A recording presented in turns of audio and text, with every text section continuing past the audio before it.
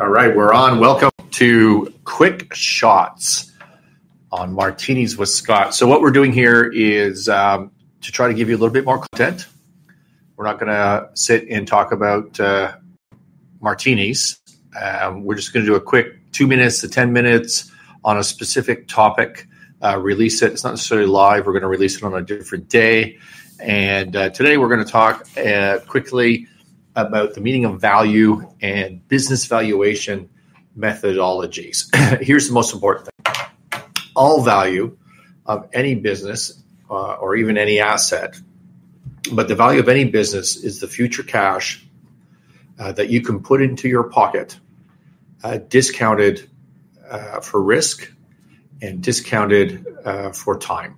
So the today's value, risk adjusted, of future cash flow that is going to go into the owner's pocket of that business. And so if you think of it that way, therefore the proper valuation methodology, the way to arrive at value for every single business is a discounted cash flow, which does precisely that. It takes period by period, year by year, or whatever your period is, and you estimate your cash flow out of operations, you estimate your cash flow used in your capital structure, and you come up with your free cash every year, and you discount that for time, and you discount that for risk.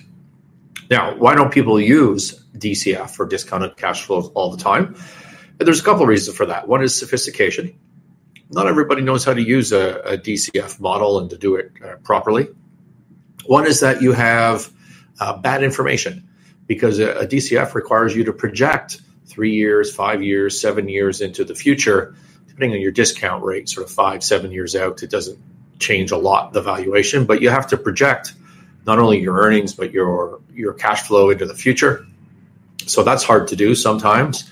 And another issue is you can't do it in your head very well. Anyways, maybe some people can.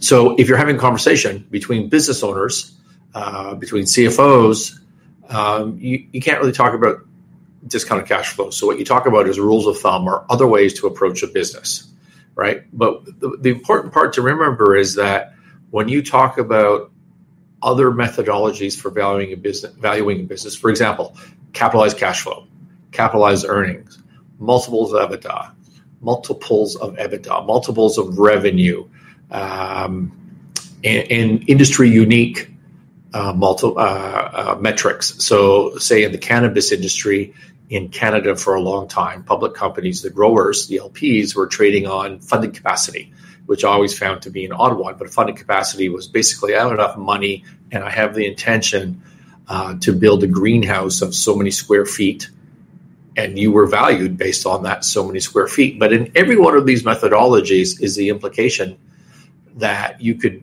theoretically build a DCF model out of that and arrive at value. So let's take an easy one like capitalized cash flow.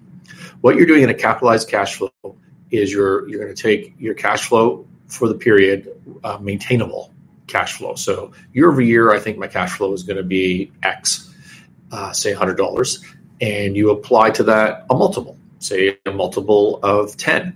Well, that multiple is mathematically simply the inverse of a discount rate. And so you're assuming that you have a stable discounted cash flow into infinity with a constant growth rate. And that's what you're doing when you do that.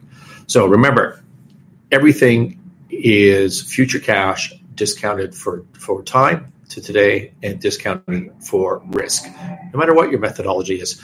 Here's another important point. Changing methodologies does not change the value of the business. It doesn't matter what your methodology is. You should get the same answer. And if you don't, you need to reconcile that. That's it. Just a quick shot on Martinis with Scott. And we'll see you next Thursday for a live broadcast.